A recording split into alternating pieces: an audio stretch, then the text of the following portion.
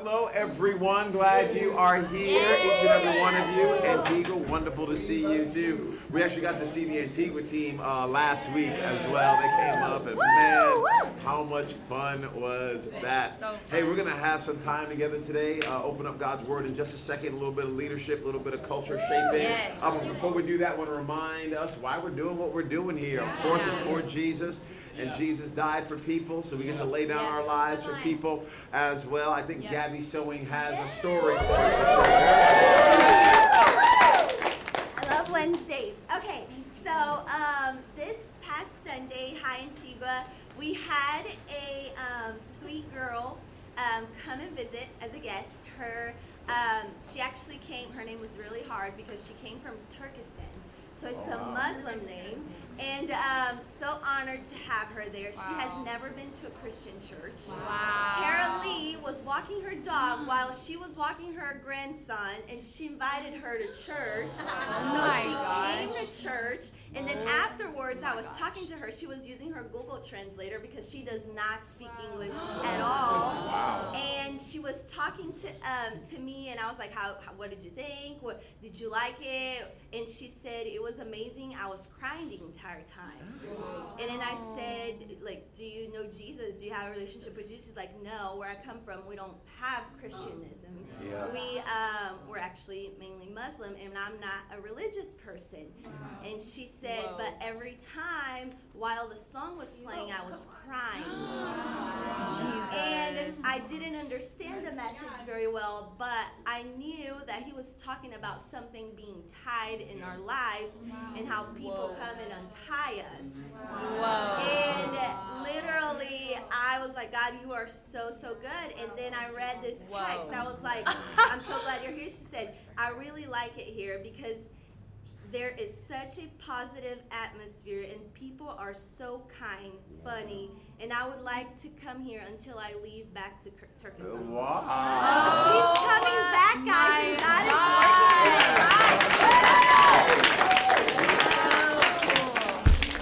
Well, how beautiful is that, man? Thank you for sharing that, Gabby. Thank you so much. And Antigua, you can hear well? Okay, good. Hey, if you have your Bibles, why don't you open up to Mark chapter 10. To all the leaders who are listening right now, to not just the ones in the room, but those who are listening, we do love you a ton. We're excited about what's on the horizon. Connect groups. And man, how wonderful is that? There's a basketball connect group that I heard about that I cannot wait to go to. Though these guys are playing outside, which I don't think that's wise. But I look forward to going. So I'm going to be smoking what I'm selling. I'll be in a group as well. I hope everybody in our church is in a group. I want everyone in that community. We've got our Orchid Rally coming up as well. So that's going to be amazing.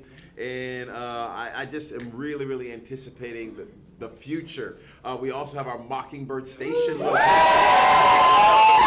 up here. So, wow, God is doing a lot of stuff. We're just we're enjoying the journey. Mark chapter 10, though, some of you may be familiar with this. In Mark chapter 10, verse 17, as Jesus started on his way, a man ran up to him and fell on his knees before him.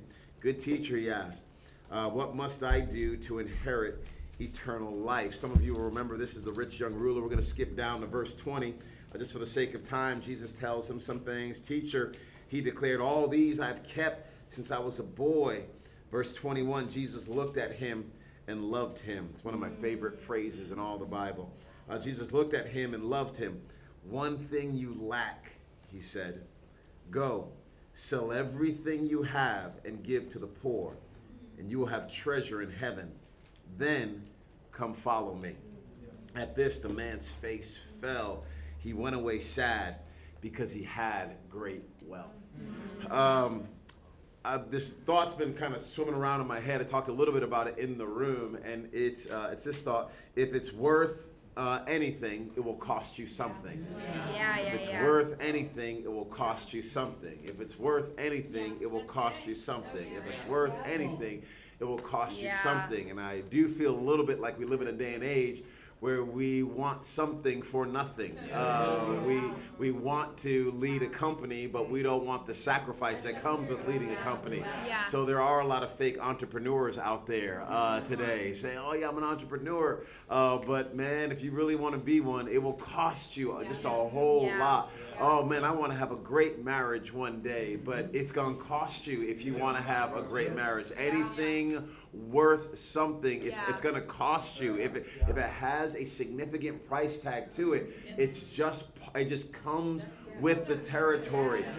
This goes for, if you want a degree, it's worth something, right? If it's worth anything, it's going to cost you, okay? It's gonna cost you some time. It's gonna cost you. If you want a great marriage, you want a great business, you want freedom. Yeah. It's just going to cost you, and the cost won't be too much. We'll be there. We can walk beside you, and people will be there to encourage you, and you don't have to carry shame. You just have to realize if it's worth anything, it will cost you something. So I wanted to go through real quick here and talk about some costs, some things that it will cost.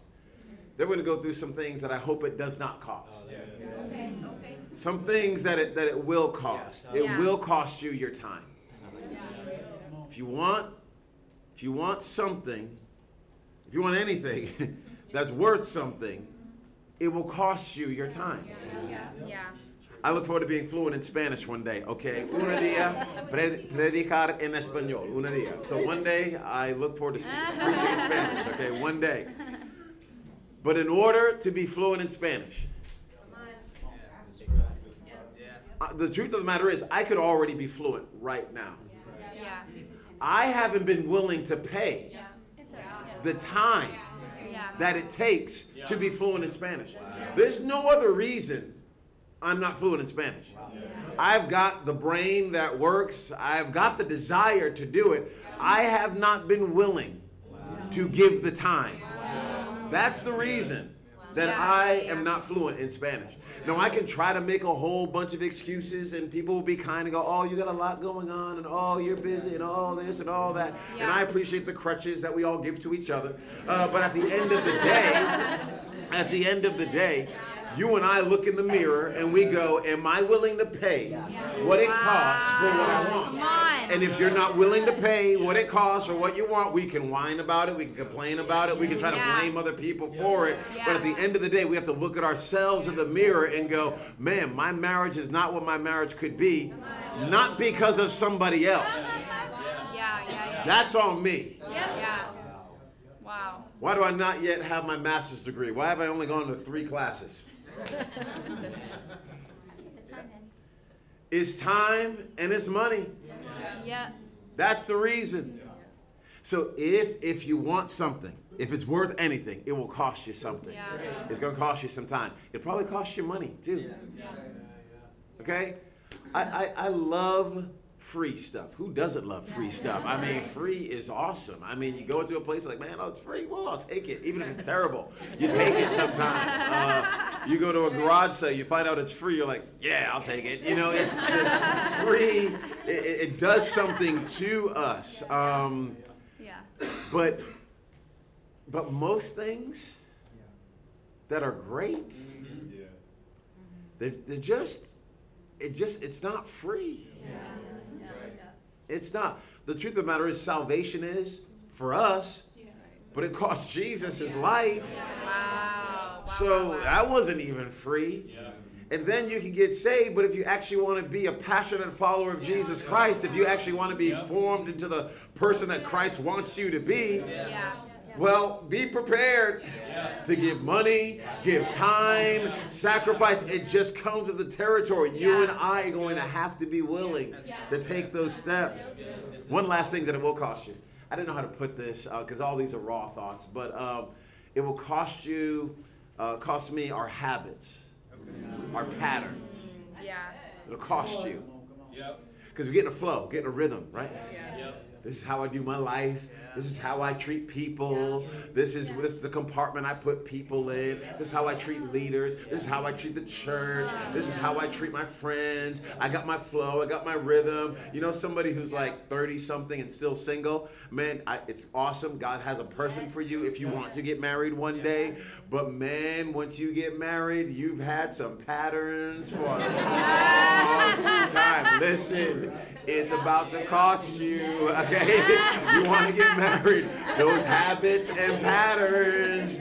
You got your way of doing things when you want to do things. And I don't know why I'm dancing so much this morning, but I am right now. It's going to cost you. It's true. Yeah. It's real. Yep. If you want to be an amazing man that serves your wife and family, it's going to cost you your habits and your patterns. Men, we don't get to just come home and plop down on the couch and just kind of zone out and not give any emotional energy and time to those who are in our world. Yeah. I know you had a rough day, but you're going to have to be willing to break out of some habits and patterns. Yeah. I'm just telling you, if it's worth anything, it will cost you something. Wow. Now, okay, those are some things that it will cost you. Okay, those are some things that it will cost. Something that it should not cost. Okay. Should not cost your walk with God. If it's something you're going after, a dream, a destiny, a purpose, something that's burning on the inside of your heart, should not cost your walk with God. Yeah. If it costs you that, it costs too much, and there's some misappropriation of funds in there. You're not understanding what it ought to cost. You're giving too much. Okay, if it costs you your walk with God, if you lose your connection with Jesus, if you lose your relationship with Him, if you lose your hunger for the Word of God, if you lose your hunger for the things of God, if your fire goes out there, but you get the thing that you're going after, it was not the right cost. It was not the right cost. If everyone knows your name and you blow up and there's Instagram followers out the wazoo and you're on TV or you're a YouTube sensation or everyone thinks you're the best person in the world, what does it profit a man or a woman to gain the whole world and lose their soul? It ought not cost that. It shouldn't cost you your character. It shouldn't cost you your character. If you've got to cut corners and you have to be dishonest and you have to stab people in the back and if you have to bury your past behavior in order to get that thing, if you have to try to manipulate people in order to get that, it's not worth it. Wow. Yeah. For the leaders in our church, I think every leader, but I'm just talking to Shoreline City right now. Our character is our currency. Yeah. Okay? That's our currency. Good. You don't even have to have a lot of money to be respected. Right. You don't. You just have to be a man or woman of your word. Yeah. A man or woman of honor. Yeah. A man or woman that follows through and does what you say you're going to do. And when you don't, you repent, you apologize, you own your mistake, and you say, my bad, that was on me. I won't do that again because none of us are perfect all of the time. But it should not cost our character. If you look at it and you go, man, I want to be in a relationship with that man or that woman. But if it costs you your character, nope. Yes. Nope, that relationship's not worth it. The relationship's not worth it. If you're looking at, oh my goodness, I feel like God wants me to be this, whatever this might be, and it's going to cost you your character. Nope, don't sign up for it. I would rather you not fulfill your destiny and have your character than for you to fulfill your destiny and your character is in the toilet. So And when you and I can weigh these things right, I think it does something for us as leaders. It pushes us the right direction, and we're able to be the people God is calling us to be and do what God is calling us to do. This is some really kind of underneath the surface kind of stuff here. This is some nuts and bolts of leadership, but here are some things that are values for me. I'd like for them to be values for all of us so we can keep on moving forward to make it on earth as it is in heaven. I love you guys so much.